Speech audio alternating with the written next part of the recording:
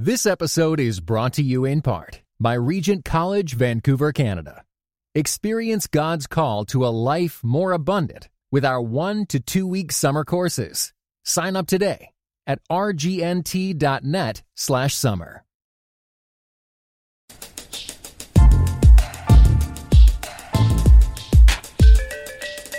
Who invented Alexa? Oh, his name is Jeff, and he's an expert on voice recognition. We have a brand new interview with him and ask him, does he use Alexa in his own house? It's Device and Virtue.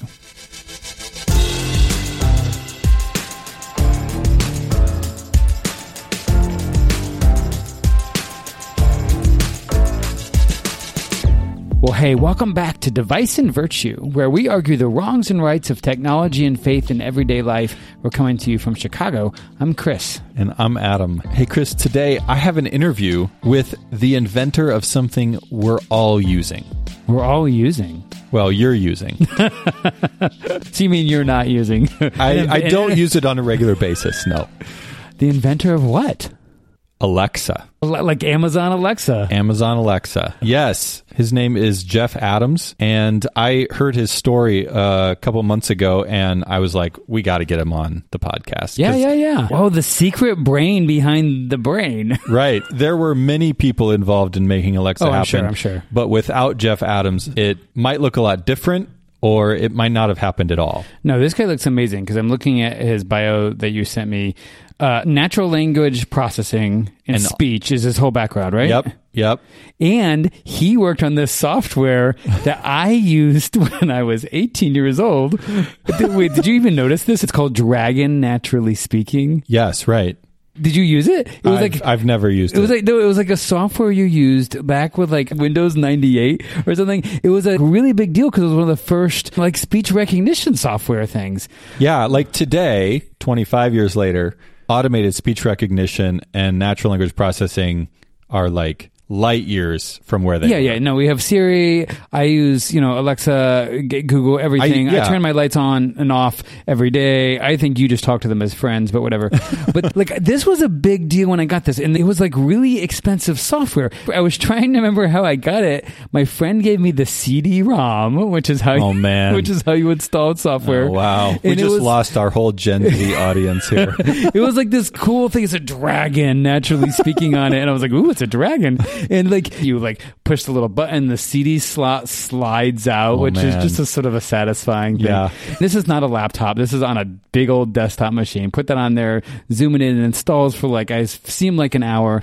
But this software costs like $200. And I didn't have that money. Someone gave it to me as like, you can use this. And I was mind blown, like waiting for the install bar to finish so I could talk to my computer. And I mean, this is going to be the whole new thing. And I installed it, opened up Microsoft Word, I think on Windows 98, and started talking because I was like, I'm never going to type a paper in my life. You're going to dictate everything. You've always wanted to be a dictator. I always wanted to be a dictator. And I started talking, and it was such a letdown. Really? It was terrible. I would say, like, I don't know, like, I probably started every college paper like everyone starts college papers, like, right back when the world began. Right. There was a lot of cities and technology, but I mean, like, it wasn't good. It didn't understand the words you said. It made mistakes everywhere. It just wouldn't get it. And I was like, oh, okay, I got to try again. I got to slow down. Maybe I got to say each word one at a time. I gave up probably after 20 minutes. I know. And for as fast as you talk, I mean, like I said, automated speech recognition, it's light years from where it was 25 years ago. And what's crazy is Alexa's already almost 10 years old. Are you serious? It came out in 2014. That's crazy. Which is crazy. And Jeff was already working on it starting like 2010, 2011. Yeah, he tells a story about how he got into it. And well, he's not my hero, so I'm excited too, because maybe if Dragon didn't quite do it, Alexa obviously has. Yes, so I can't wait to like hear what he has to say. Take a listen and we'll chat afterwards. Well, I'm here today with Jeff Adams. Jeff is the CEO and founder of Cobalt Speech. He has been a speech technologist for more than 25 years, building cutting-edge technology at Nuance, Yap, and Amazon. He's helped build Nuance's Dragon dictation software, Yap's voicemail transcription. And at Amazon, he worked on a little project that came to be known as Alexa. At Amazon, he was the chief speech and language scientist and founded the Alexa Speech Group. Jeff, it's so great to have you. Thanks for joining me today. Adam, it's great to be here. Thank you. I'd love to just jump in and talk a little bit about Alexa. Everybody knows Alexa these days. I bought my parents an Alexa this Christmas, and I'd love to just hear from you. How did you get involved in creating Alexa? It was released in 2014, but you were already working on it years before that. I'd love to hear, how did this concept come to be? How did they draw you in? And was it a surprise to you? Yes, it was a surprise to me. So I was heading up research at this small company called Yap. We were focused on voicemail transcription. And I had a team of a dozen engineers and scientists that were working on speech recognition at the time. And Amazon found us when they were looking for some technology to start the Alexa project. It wasn't called Alexa at the time, but they found us. They acquired our little company, and I and my team became then the genesis of what became the Alexa speech and natural language processing team.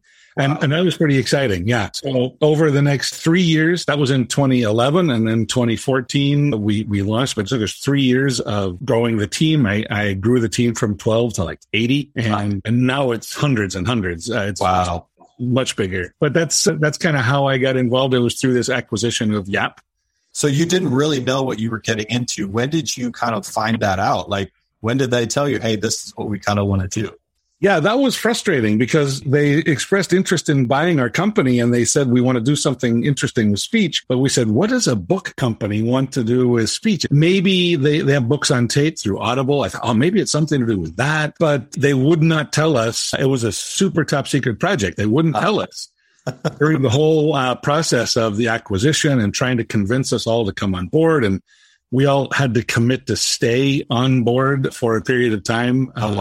At Amazon, but we didn't know what we were committing to work on. It was touch and go. It was tricky. And it wasn't until after the acquisition was final, they brought us all into the offices in Seattle and revealed their vision at the time for Alexa, which at the time it was more like what you might see today as an Echo Dot. And then, it grew into more of a, higher quality speaker. And then they added screens and things over time. But initially it was just this Alexa Dot. It was just like his personal assistant that you would interact with purely by voice, no screen. Now that seems kind of normal, but at the time that was crazy. I thought they were idiots. Why would you not have a screen? Yeah. Wow. So you thought, man, voice interactive unit just doesn't make sense. I just thought, you're putting, these, why wouldn't you have a phone? You've got a phone with a screen. Yeah. To make that your terminal, I've realized since then, the error of my ways, that there's a lot of benefit in having, what's now called voice first technology that, you can talk to it. You can do that eyes free, hands free.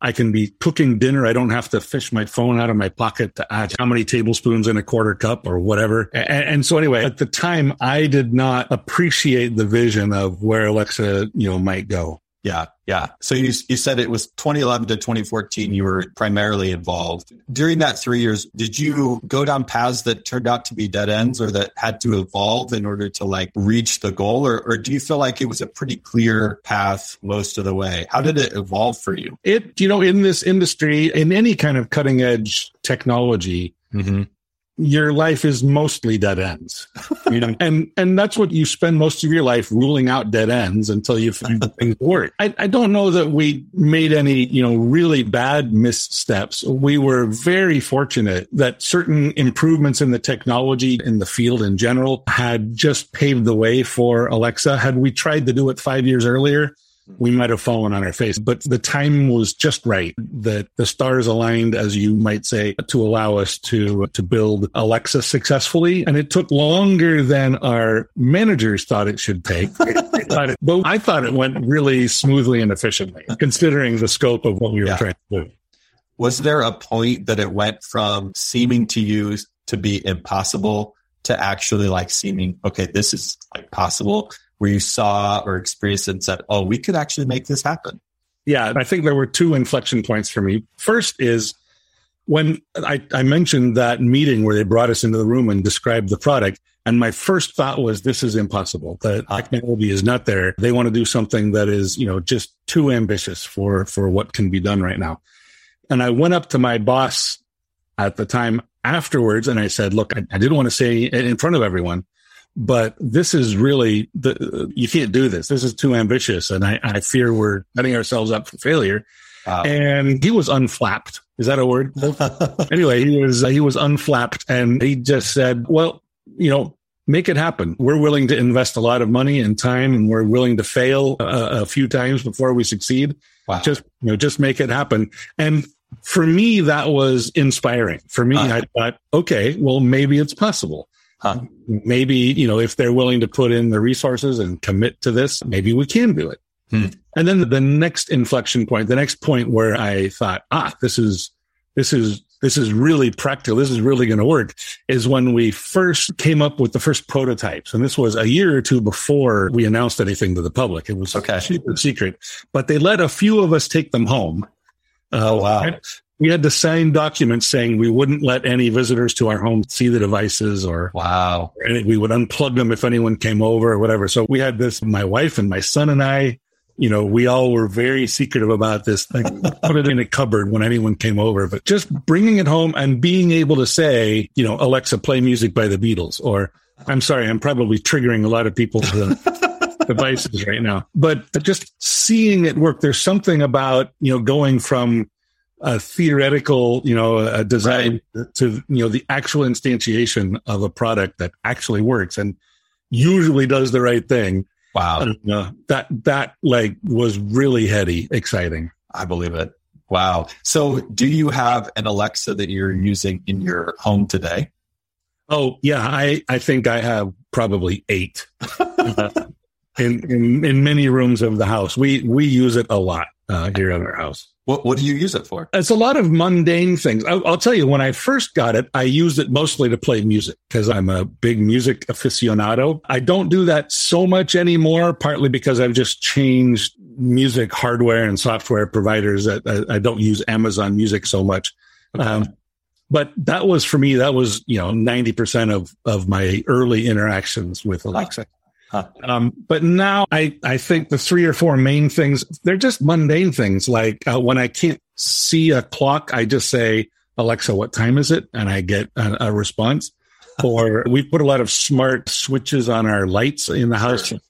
We turn lights on and off. And I sometimes for entertainment, while I'm cooking dinner, I might play a trivia game or something like that. So just various things. Oh, I forgot. One of the main things we use it for is managing lists in our house. So really, we have a shopping list, so that I'm cooking or I'm going to make some food and I realize, we're out of milk. I will just say, Alexa, add milk to the shopping list. And then when we go shopping, I just pull up the Alexa shopping list and it's all right there. Fascinating. So that's really helpful. And we also, in our house, if I realize that I need something that's in the basement and I don't want to go down and get it right now, we have a basement list. So I'll say, Alexa, add dog to the basement.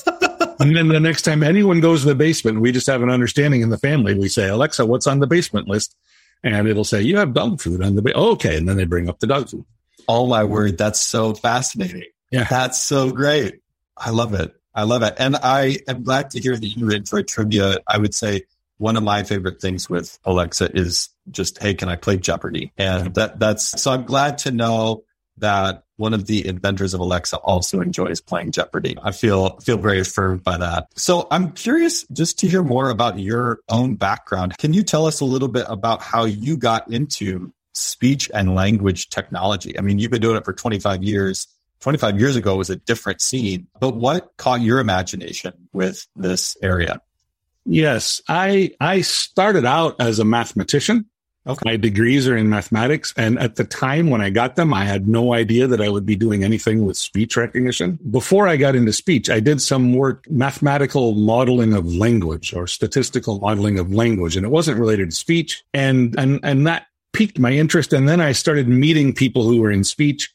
And so when I got out of grad school and was looking for something to do, I heard this was I'm aging myself here, but you already said I've been doing this more than 25 years. I was in 94, 95. I learned about companies that were doing speech recognition, and I thought that sounded super interesting. And so I threw my hat in the ring, applied for a job and got it, and moved from the West Coast to the East Coast. And I've been here in Massachusetts working for a series of speech companies ever since. And as a Christian, what has it been like working kind of at that cutting edge of technology? I think a lot of people see those things as kind of very different, very separate places. And I'm curious, what would you tell someone who's working in technology? What would you tell a Christian who's working in technology from your own experience? It's funny. I was talking with some Christian colleagues about that recently, and we all came to the conclusion that that we don't really understand the question, in the sense that why should it be different for a Christian versus a non-Christian to work in technology versus something other than technology? I think you're trying to contribute to the world in the ways that God has given you talents. So I'm trying to live up to my potential and follow what I think He would like me to do. With your background in mathematics and now speech and language, some people say mathematics is the language of the universe. And obviously, as Christians, we think about God creating the world using language. Are there ways that you see your own work or your own education and background? Has it in any way illuminated what you understand about God or what you think about God? I don't want to make too much out of this. I don't want to say somehow I'm working with something that's more divine because I'm working in language, and language is a divine thing. But I will say that that's probably why my faith has contributed to my interest in language, because there is something very special about language. And when I read the Bible or have other deep conversations about my faith, language almost always plays an important role in that, in thinking about, the theology and philosophy of language and how it relates to worship and prayer and so forth. Mm-hmm. So I think there are a lot of connections there. But in the end, again, I think my faith enhances everything that I do and informs everything that I do. But I don't know that I would do things a lot differently if I were in a different field or if I didn't have faith or whatever. I'm very thankful for both my skills and my faith. And when they come together, that's a special treat. Yeah, I really appreciate that. Just the idea that we can bring our whole selves into the work that we do. And there's ways that we were made by God for all these different sorts of things. And it has that great diversity. It can be in math. It can be in language. It can be in art, it can be in theater, it can be in all these things, and we can bring our whole selves. And that can be a lens through which we come to know something about God in various ways. And we get to explore that, which is really cool. Yeah. Can I add a little bit about that, Adam? I 100% agree with you. And that's a very important thing for me in my life, is that I don't leave my faith at the door when I come to work. I bring it with me. It's everything I am is applied to everything I do. In the same way, I don't leave my technology at the door when I go to church or when I'm praying or whatever. All of me is doing all of these things. So let me give you a couple of examples, if I can. How faith has been a part of my professional life. I'll focus on my time here at Cobalt, which is the company I founded when I left Amazon. Okay. We are a very diverse company. We're 25 people, and we have people with a wide variety of faith backgrounds and non-faith backgrounds. And it's often a topic of informal conversation around the water cooler. Okay. We're a virtual company. We don't have a physical water cooler. When we do get together, we will often compare, our faith stories and journeys. And I take a lot of strength from that. We're not afraid to discuss that with each other. You do have to be careful in the workplace that you're not, asking questions about faith in the framework of performance appraisals or job interviews or things like that. But they are, they're part of us. As I say, we don't check them at the door. I've had colleagues of mine who were not Christian who have joined me when we're traveling, and they've joined me to go to a church service, or they've joined us there are a few of us who might get together for prayer when we get together. And sometimes non-Christians will join us, and that's great. And we respect each other and appreciate each other's viewpoints and so forth. That's awesome. I've also been very fortunate at Cobalt. We're a sort of a consulting company. We take on a lot of projects, and we worked on a number of projects that are with faith organizations or that are faith-based in some way, where we're providing access to the Bible for people in different languages, building Alexa skills to help people hear religious music or, read a Bible verse or something like that. And we've been involved in training missionaries to speak a new language, before they go off to an assignment. Interesting. And building like assessment tools for missionaries who are learning new languages and things like that. So it has been a wonderful experience being able to work in all these different projects over the last 7 or 8 years here at Cobalt. Yeah, that's fascinating. I'm curious, are there 1 or 2 projects that you're currently working on that you could tell us about? This episode is brought to you by Shopify. Forget the frustration of picking commerce platforms when you switch your business to Shopify, the global commerce platform that supercharges your selling wherever you sell. With Shopify, you'll harness the same intuitive features, trusted apps, and powerful analytics used by the world's leading brands. Sign up today for your $1 per month trial period at shopify.com/tech, all lowercase. That's shopify.com/tech.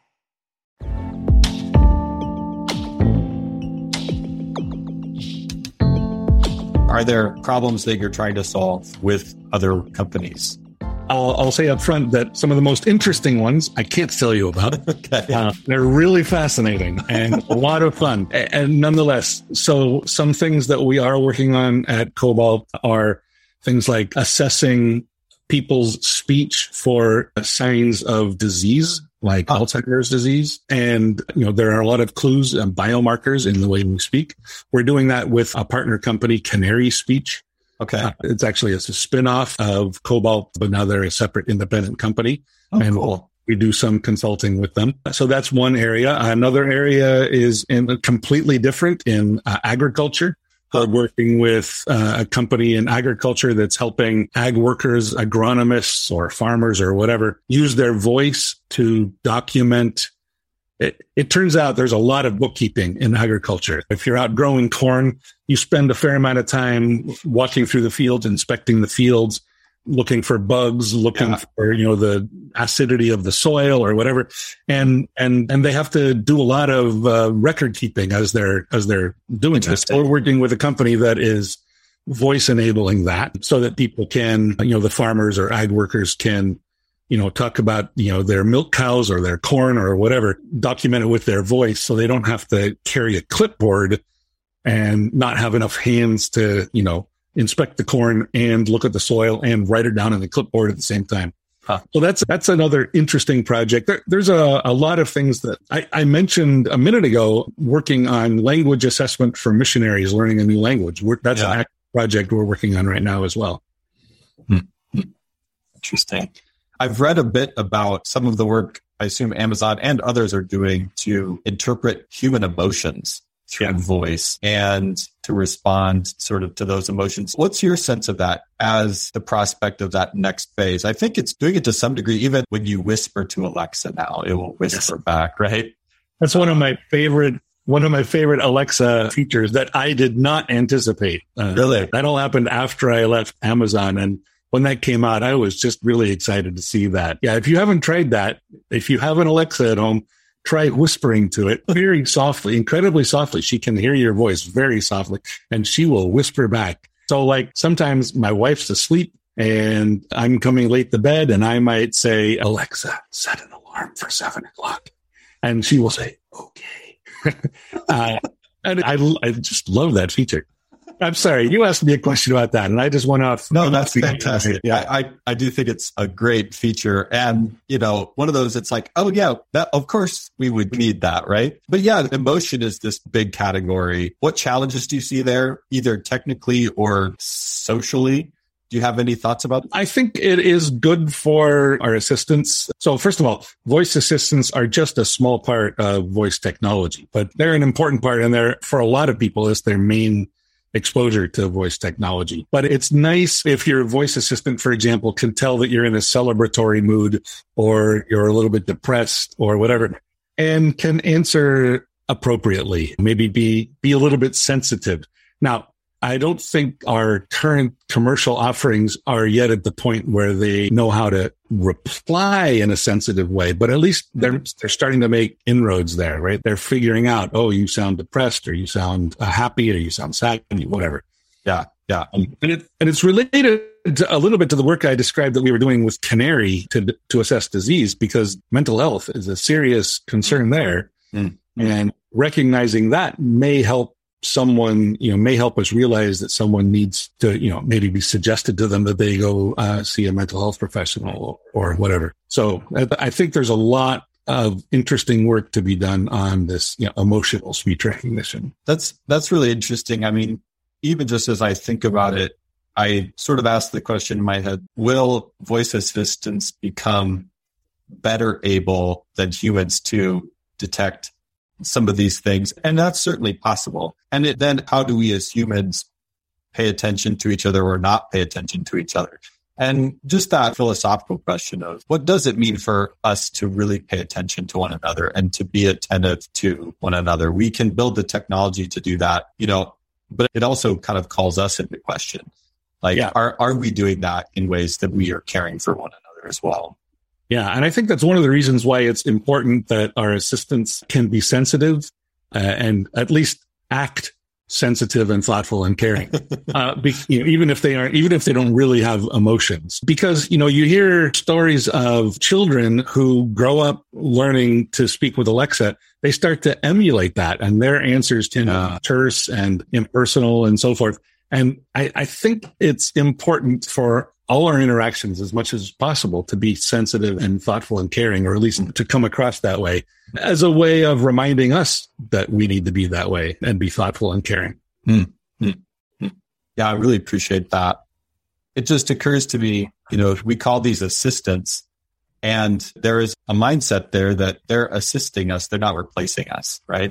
But I do appreciate what you're saying, that if they're training children in how they speak and the etiquette they have, what will that look like? That kind of opens some other questions that I have. Like, I read an article from The Atlantic a couple of years ago where they reported that, people will say to Alexa, "Hey, Alexa, I'm lonely." Did you anticipate that, or your team anticipate that very personal connection? And even, with children sort of engaging Alexa in a very personal way. Did you anticipate that? I don't think we took it seriously. I mean, as seriously as maybe we should have. I just don't think we thought of that. I'll tell you, the other day, I was addressing Alexa and I said, "Alexa," and then I realized I had forgotten what I wanted to ask her. And I knew she was waiting. The light came on and she was waiting, and I felt I had to say something. And so I just said, "I love you." And she said, "Oh, thank you very much. I think you're wonderful too." And I thought that was sweet, but it wasn't like I was, emotionally needy or whatever. For me, it was just, I couldn't think of what to say. Oh, that's fantastic. Speaking of children learning how to interact with Alexa, a friend of mine, also a Christian, tells me that at their house, they say a prayer on the food before they eat at their meals. And it was one of the children's turn, and the child just said, "Alexa, say the prayer for me." And she did not. And the parents decided that was probably not an appropriate place for Alexa to go. They didn't want Alexa praying for them. Oh, wow. That's fascinating. Wow. What do you think are some of the challenges that still are to be overcome when it comes to voice recognition or speech technology? There are many, many challenges. I hope people don't have the mistaken impression that, the technology is now mature and done. There's a lot of work that still needs to be done. One of the main areas is in taking what we've already done for English and extending it to other languages. Okay. There are, 7,000-8,000 languages in the world, and right. Only a tiny, tiny number of them, relatively, have any access to speech and voice technology. And And for some of them, for some people who don't read and write, that may be their only access to, to reading or getting access to government documents or help or voting or reading the Bible or whatever. And so bringing voice technology to a greater number of the world's languages is an important area. But even within English, there's a lot that we still can't do well. Like you talked about, Amazon is starting to try to, assess emotion. And Amazon's not alone. A lot of companies are trying to crack that, even commercially, right? It would be nice for a company to know when someone calling in for help was angry or satisfied or frustrated. And so that level of understanding of a person's emotion going beyond the words, people are working on it, but it is not a solved problem at all. There's a lot of work to be done on that sort of emotional speech recognition and just kind of analyzing speech, whether it's for emotion or for disease or for some other reason. Yeah. So there's a lot of area for improvement for speech technology. Mm-hmm. Yeah. And I think we're such a visual culture today that I think we underestimate just how rich the voice is and just how much meaning there is. If we talk on the phone, which is so rare these days, there is such an intimacy there. And there are vocal inflections and emotion that can be detected that way that I think we often forget in such a visual culture. And our technology still has to catch up with a lot of that complexity. And I think what's so cool is the kind of work you're doing allows you to recognize the depths of that complexity and illuminate it for some of the rest of us, which I really appreciate. As you look back on Alexa, on Cobalt, on your other work, is there anything you would have done differently in your work? I know that might be a hard question, but I'm curious if you have any thoughts around that. Well, that's a hard question. As a Christian, I am constantly looking for ways to repent. And I don't mean any kind of self-flagellation kind of repentance, but I mean improve myself. I'm always looking for ways to improve and do better, be kinder. And almost every step of the way, I can see errors that I've made. And I wish I could have gone back and been kinder to an employee who took offense or tried a different approach. Because as I say, we spend most of our life following dead ends. And it would be wonderful to know which path to take and not have to follow those dead ends. So there's almost everything that I would do differently, but I don't think there's anything that I feel that was like a serious mistake that I needed to do differently. Because in fact, it's the mistakes, the missteps, the dead ends that we learn from. Yeah, and I think we need to embrace that and say we are flawed, we are human, and by the grace of God, we'll make some improvements to our lives and go forward.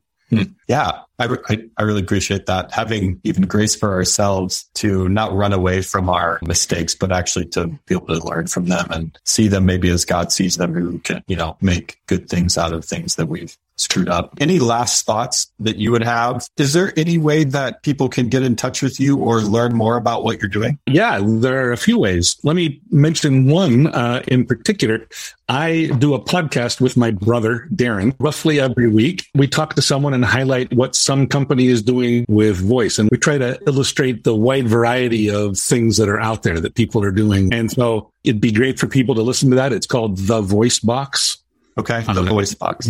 You can get it wherever you get your podcasts. And of course, we are always looking for interesting voice tech projects to help people with. And so if people want to approach us to get help with voice access to something or analyzing voice or whatever, please reach out. We're always looking for interesting projects. If you search Jeff Adams Cobalt, you'll almost certainly find me. Okay. But you can also send something to me at jeff@cobaltspeech.com.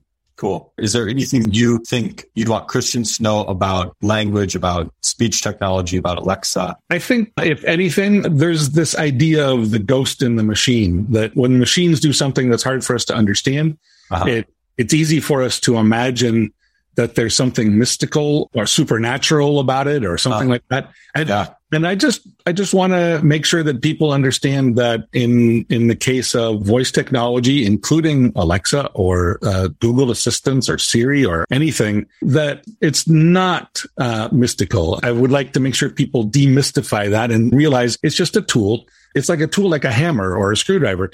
You may not quite understand how it works, but it's just a tool. And you can use any tool for many different purposes. And I encourage people to use whatever tools they have at their disposal for the best, highest purposes that they can, that they use them to be their best selves, to be kinder, to amplify their faith or whatever. But these things are tools and people should use them in the best way that they can. Awesome.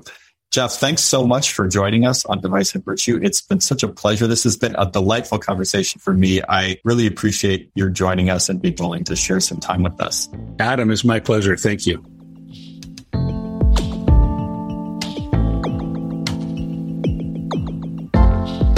Chris, that was Jeff Adams. What did you think? Yeah, this is fun. He's so the basement list. The basement list was fantastic.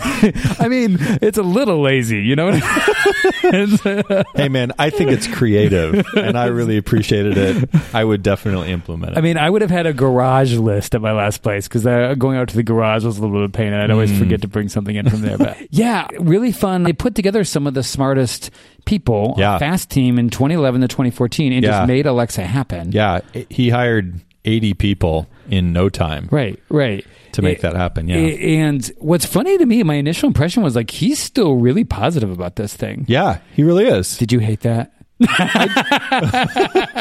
No, I didn't. And he's like, this technology is great. I'm thinking like Adam's sitting there going, oh gosh, think about Alexa's what is Alexa doing to us? No, I don't think that. I think there are questions around how we use Alexa, but I think the technology does feel humane in a lot of ways. Well, I know we did that whole other episode about voice assistants, but I had some thoughts just about what he said. Like, for instance, one of the things that really stood out to me is he talked about that he thought the idea when they sort of called him in and they wouldn't even tell him what it was about at first, which is sort of secret, which is sort of fun. Right. And they're like, we're going to make this voice unit. And he's like, really? Like a voice interactive unit? And he's like, at the time, no one was doing that. Right. And you got to realize, like 2011, I think, okay, the iPhone came out in 2007. Yeah. So like at that point, a screen in your pocket was new, but everyone is having it at that point. Yeah, absolutely. And so he's like, why would we do a voice only unit? I thought they were idiots, he said. Right? The inventor of the Alexa thought it was gonna be a bad idea. And that got me thinking, how do we see technologies that are big deals? Yeah. Do we ever really see them coming? Like, are we good at really predicting these things? Because, I mean, if this guy, and he was a super smart guy that had been working on voice recognition for years, but he didn't see that there was going to be 100 million Alexas now in the United States. Right. That's not what he was seeing when they called him into the office.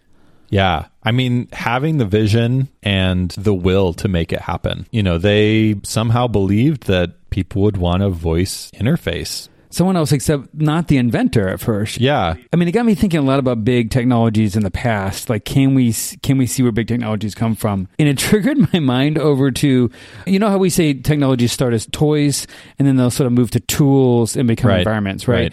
And I think for a lot of people, Alexa, you know, it certainly has moved beyond the toy. Yeah.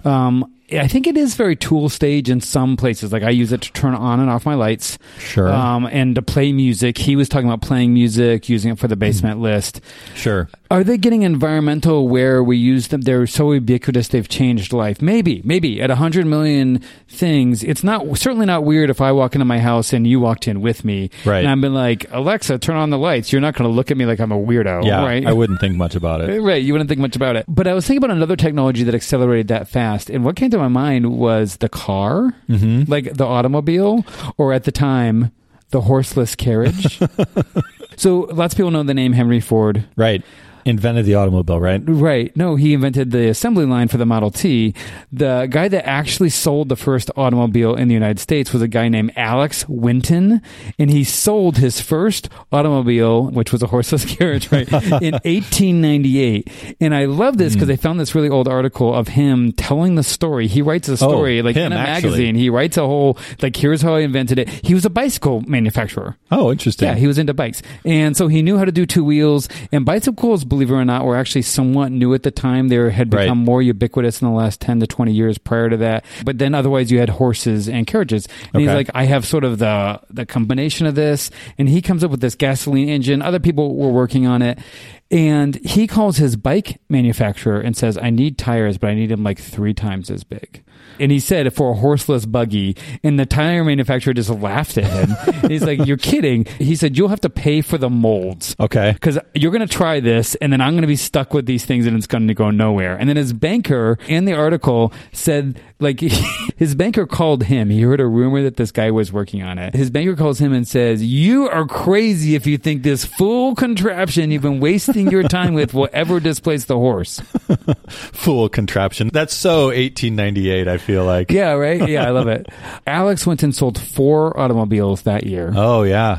By 1920, 20 years later, there were 7 million cars on the road, and it was considered the backbone of society by the same magazine. Wow. And they said it changed everything, right? As you've written about too, but I mean, cars changed the consumer goods industry, the relationships between rural and urban, changed medical care, it changed steel and oil, become both these huge industries in the U.S. I mean, it really changed. We don't even think about cars. It's ubiquitous environmental technology. Right. It's so transformative. And voice control certainly is just going to keep on going there, I think, at this point. Yeah. Interesting. Now, the story's a little different because, this inventor of this car, he sort of believed that he could make it. I don't think he saw that it would be everywhere, though. And I think that's the same with Jeff, that he believed he could make it, but I don't think he saw it going everywhere. Yeah, I would agree. I mean, he kind of says, well, they're willing to foot the bill. They're willing to make this happen. I believe in the technology and seeing the technology advance, seeing the knowledge base advance. And so, like, let's do it. You guys are footing the bill. But yeah, like, was there a demand for it is part of the question. Like, he didn't even see a demand. He didn't see that people would want. See, I think that's actually a really interesting point. A voice he thing. didn't see a demand. Remember how Steve Jobs often said other companies would try to go find the demand and then make it. Right. He created the idea before people knew what they wanted. Right. It's like technology. Right. People don't know what they want until you give it to them. And I think that's true about a lot of new technologies. They think, why would I use that? And then they start using it all the time. Do you think, though, that that's like a development over the last 150 years, that you have these corporate entities that are driving innovation, they're driving product development to create things that people don't want yet? I look back and I think before that, so when the hammer got invented, right, everybody's looking at it, and are there people that are like, I'm skeptical about the use of a hammer? I don't think so. I think people were like, I can see the use for myself of the hammer. In the same way, the banker didn't see the usefulness of a horseless carriage, and Jeff didn't see the usefulness of a voice interactive device. And so it was a corporate entity that said, let's create this, and then we'll create the demand, like Steve Jobs was saying. I think the hammer comparison is really hard because that's living in an era where, I don't know, maybe the first guy that walked up to a house was like, I don't know, why do I need this? But that probably happened one person at a time for a very long, slow period of time. Whereas we're talking about the difference would be like living in societies, in cities, in communications technologies hubs where these things can spread fast. Even before the internet with the car, it spreads across the U.S. very quickly. But people didn't see the need for it. Right, because they hadn't experienced it. And then I'm sure in 1920, they're like, we can't go, but we have to have one. Everyone had to have one at that point. So the corporate thing is interesting, but my point is, I think inventors are not the most likely people. Whatever it is, they're either too close to it or they are not the best prophets or prognosticators about what's really going to affect all of us in our daily lives, in our technology, in our society. Yeah. And I'm not even totally sure. Well, it's probably you and me. You and I are the ones that can actually determine this. Yes, I think so. But I'm not really sure who really is. Marshall McLuhan says that only the artist truly sees that stuff. And maybe that's right. I don't know. But you bring up the important part about the corporation, because that was also interesting, right? That Amazon executive that pulled them outside the office. He stepped outside the office after their big meeting was done. He's like, you can't do this. It's not going to work. Yeah. And the Amazon executive is like, we're going to throw a ton of money at it. Fail if you need to, but make it happen. Right. Those were the words. The will to make it happen is incredible. And the willingness to put money into failed opportunities to see it come to fruition.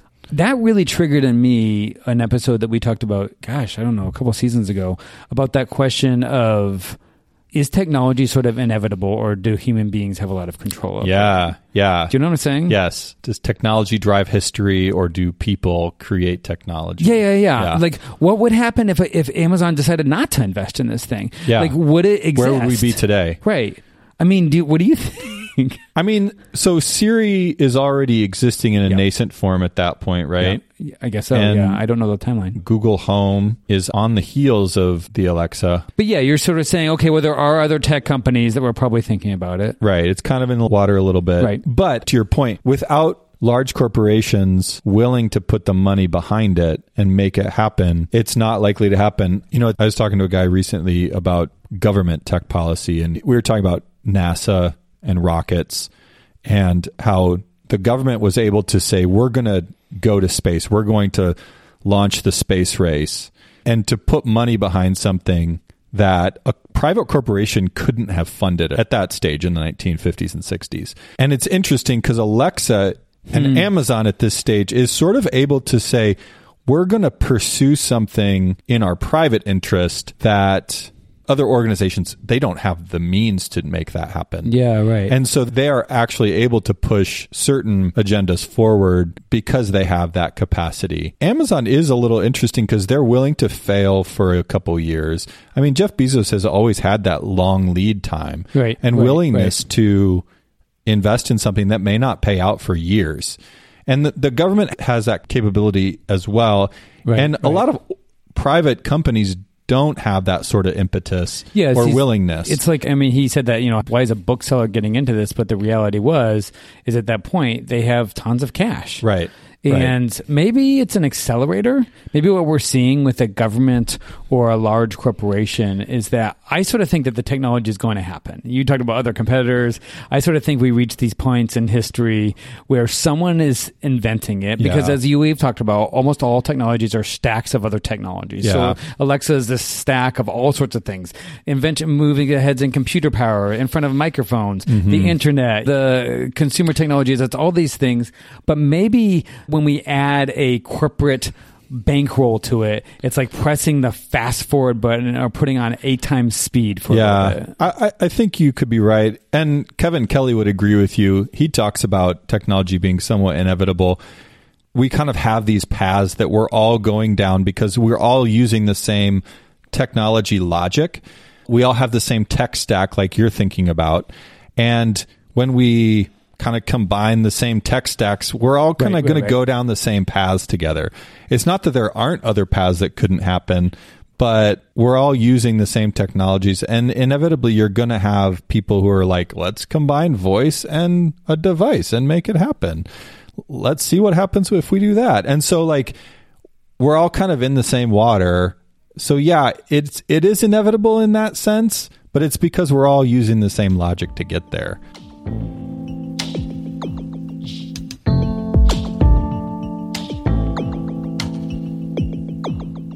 I noticed 2 other things that were really interesting with your interview of Jeff Adams, the inventor of the Alexa.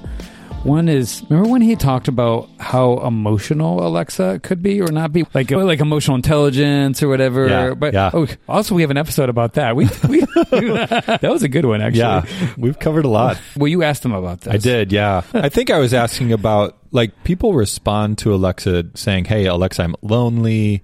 And there's a lot of emotional AI development to like be able to read people's emotions in their voice, and Alexa's developing sort of this awareness, this emotional awareness. And whether that's like a good thing. I sort of remember us talking about this in the past, and I remember you sort of thinking about, I feel like it was you worrying about it, like this, picturing a world where if we created this emotional AI kind of thing, artificial intelligence, and it starts doing some of the emotional work for us, that maybe we might get emotionally dumber. Yeah. Because it's an emotional prosthetic. Yeah, good language. Like AI assist for emotions or something. Like there's a little thing flashing in our eye and it goes, he's angry, watch out, or something.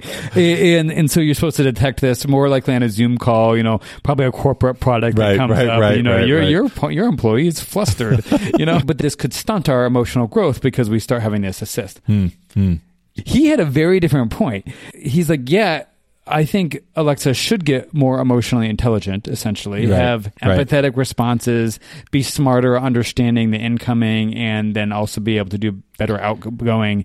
But he was like, he talked about kids, and he's like, we've heard of children that are starting to get terse and impersonal with their responses, like an Alexa or something. And he said, I think it's really important for us to improve the interactions, to be more sensitive and thoughtful and caring, almost so it's a good model for children. Right. Alexa as a model of etiquette for children. As a parent for no.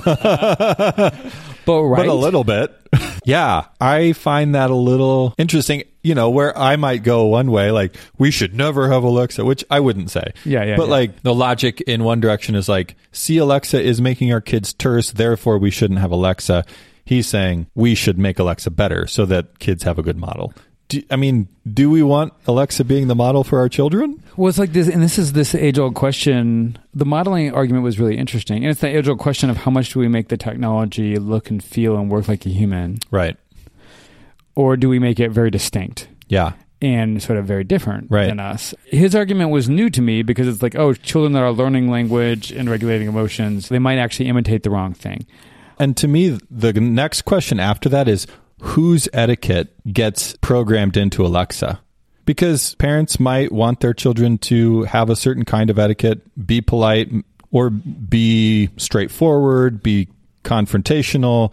There's lots of different ways that you can teach your children etiquette. And there might be parents who don't teach their children etiquette, but the kids learn it from Alexa. Like, my mom left a book of Miss Manners sitting in the dining room. And then I read it.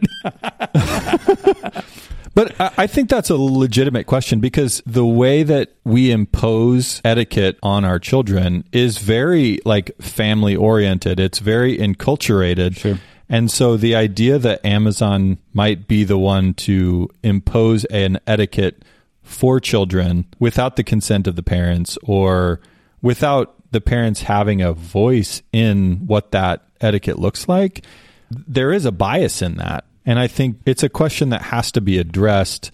That book, Miss Manners, was trying to inculcate a certain etiquette for everyone that read it. Yeah, and it was very cultural. It's funny. It's almost like reading, even when I was reading it as a kid. She's talking about where the oyster fork is on the table. Right. And do you wear gloves on Memorial Day? It was like it's very stuff, Victorian or something. Yeah, it was like a sort of antiquated, but it was like a collection of her old newspaper or columns. But it was definitely a certain culture of a certain time, and everyone's supposed to do it this way. Right, and it's kind of laughable to us today. Right. But we have our own sort of things today. But you're even saying that individual families or subcultures or other things could have their own things that Alexa can't really sweepingly do. Right. Yeah. And I think that's a question that would have to be answered if we're going to think about Alexa being a model for children. Yeah. All right, Chris, what was your third thing? The last cool thing I noticed is just Jeff being a Christian. And you asked him, what does it mean for you to be working in technology in this way, but as a Christian? Yeah. And he was like, it's sort of a weird question. Yeah. And I got that. It made sense. Well, I don't think he thought it was a weird question, but I really liked that he said, when I go to work, I bring my faith with me, and then I'm the same person sort of everywhere I am. Mm-hmm. So we're talking about that sacred, secular split idea, and he's saying there isn't a split between these two things. I liked if I was going to quote him, I think he said, I don't leave my faith at the door when I go to work, and I don't leave my technology at the door when I go to church. Right. Or when I'm praying. Yeah. Which is great. Yeah. Right? Absolutely. And I think you and I really both agree with that quite a lot. And we like to ask questions about what does it mean to be a Christian, but we both think this should go everywhere. I think a lot of Christians, when we talk to each other, we'd say we agree with that. Mm-hmm. We'd be like, yeah, that's true. Mm-hmm. But there's still a lot of weird sort of subtle things that the church does that really makes holy things and sort of secular things very separate. You remember Dorothy Sayers? She was a writer and a poet that was friends with C.S. Lewis. That's probably how most people would know her. Right. But she had this quote. She said, work is not primarily a thing one does to live, but a thing one lives to do, of course. And she says about the church, and nothing has the church so lost her hold on reality as her failure to understand secular vocation. Which, she's really hardcore about this. She has a lot of writings on it. It's really interesting. She goes, could we be astonished that the greater part of the world's intelligent workers, like technology people, have become uninterested in religion? How could anyone remain interested in a religion which has no concern for 9/10 of life? And I love that Jeff Adams is like, yeah, my faith, my Christianity, and then he also talked about the company he leads now, which has people of all like different faiths and then interacting about this. He's like, that's who we are. Yeah. That's who we bring in to that space. It affects sort of our values, but also our interactions. And I really appreciated that example. Yeah, I appreciated the holistic feel that he had. And I even recognized in the question that it was creating this separation that is a bit artificial, and that he certainly didn't embody himself in the way that he thinks about technology and his faith. But, you know, we do a podcast because technology and faith seem so very far apart, and we've spent 6 seasons now trying to bring those things a little bit closer together, hoping that somehow we can see the connections between the two. And he's been doing it for 25 years. And there's a reason we say, I mean, not to pat ourselves on the back for our cute old tagline, but there's a reason we say in everyday life, and it's technology and faith together in everyday life, right? Yeah. Like we're sort of, they're ubiquitous. For us, they're both part of what it means to wake up in the morning, like the iPhone and God. You know? Yep, absolutely. Well, I love the interview. Kudos for tapping Jeff on the shoulder. Hopefully he doesn't mind the fact that I was poking around on some of the things that he thought, but you can tell him I'm still using Alexa strongly, and I might now have a basement list. Okay, Chris, it's time for Vice or Virtue.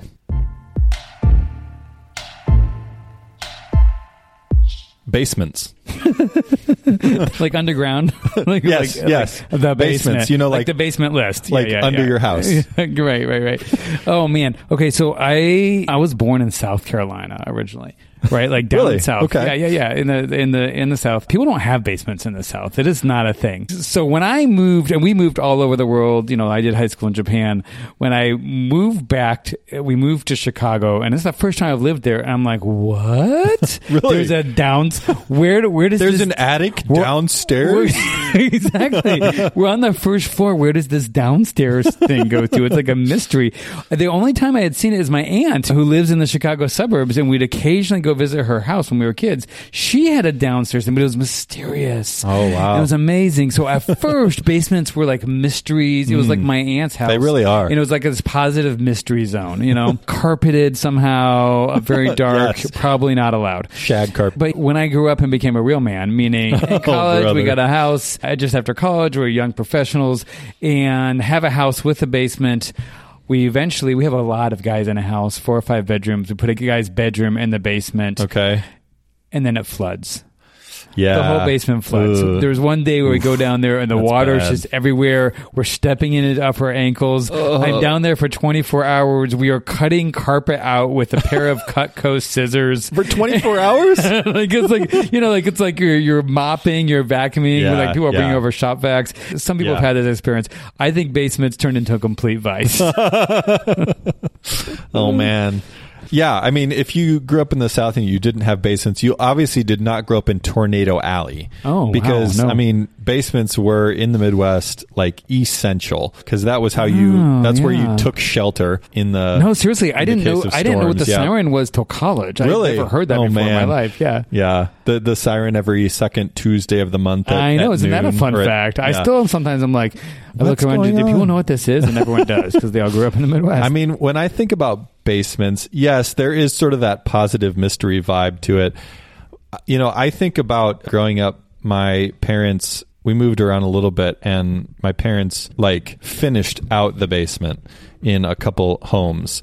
And so that meant like, you know, completely all the carpet, all the walls, you know, it's no longer cinder blocks. But I just remember helping my dad holding the sheetrock to the ceiling with my 2 hands. Like Moses is holding the staff over his head to win the battle. Like I'm holding the sheetrock over my head while my dad like nails it up. And man, your arms get really tired. Yeah, right. I can see you're holding your arms up now. Yeah.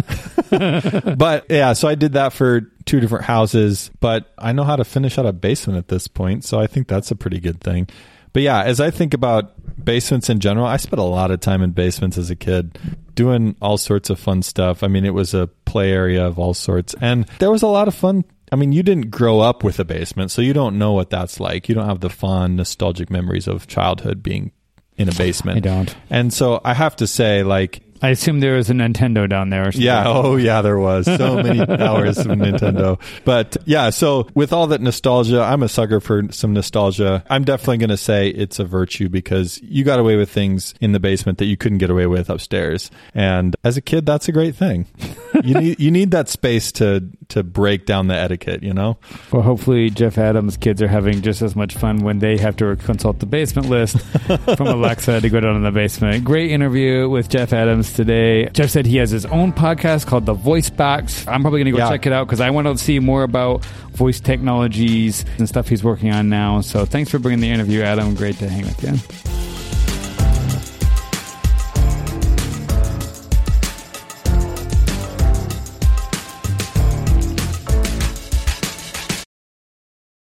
This episode was brought to you in part by the Lord of Spirits podcast. Many Christians yearn to break free of the influence of secular materialism and to understand the union of the seen and unseen worlds as made by God.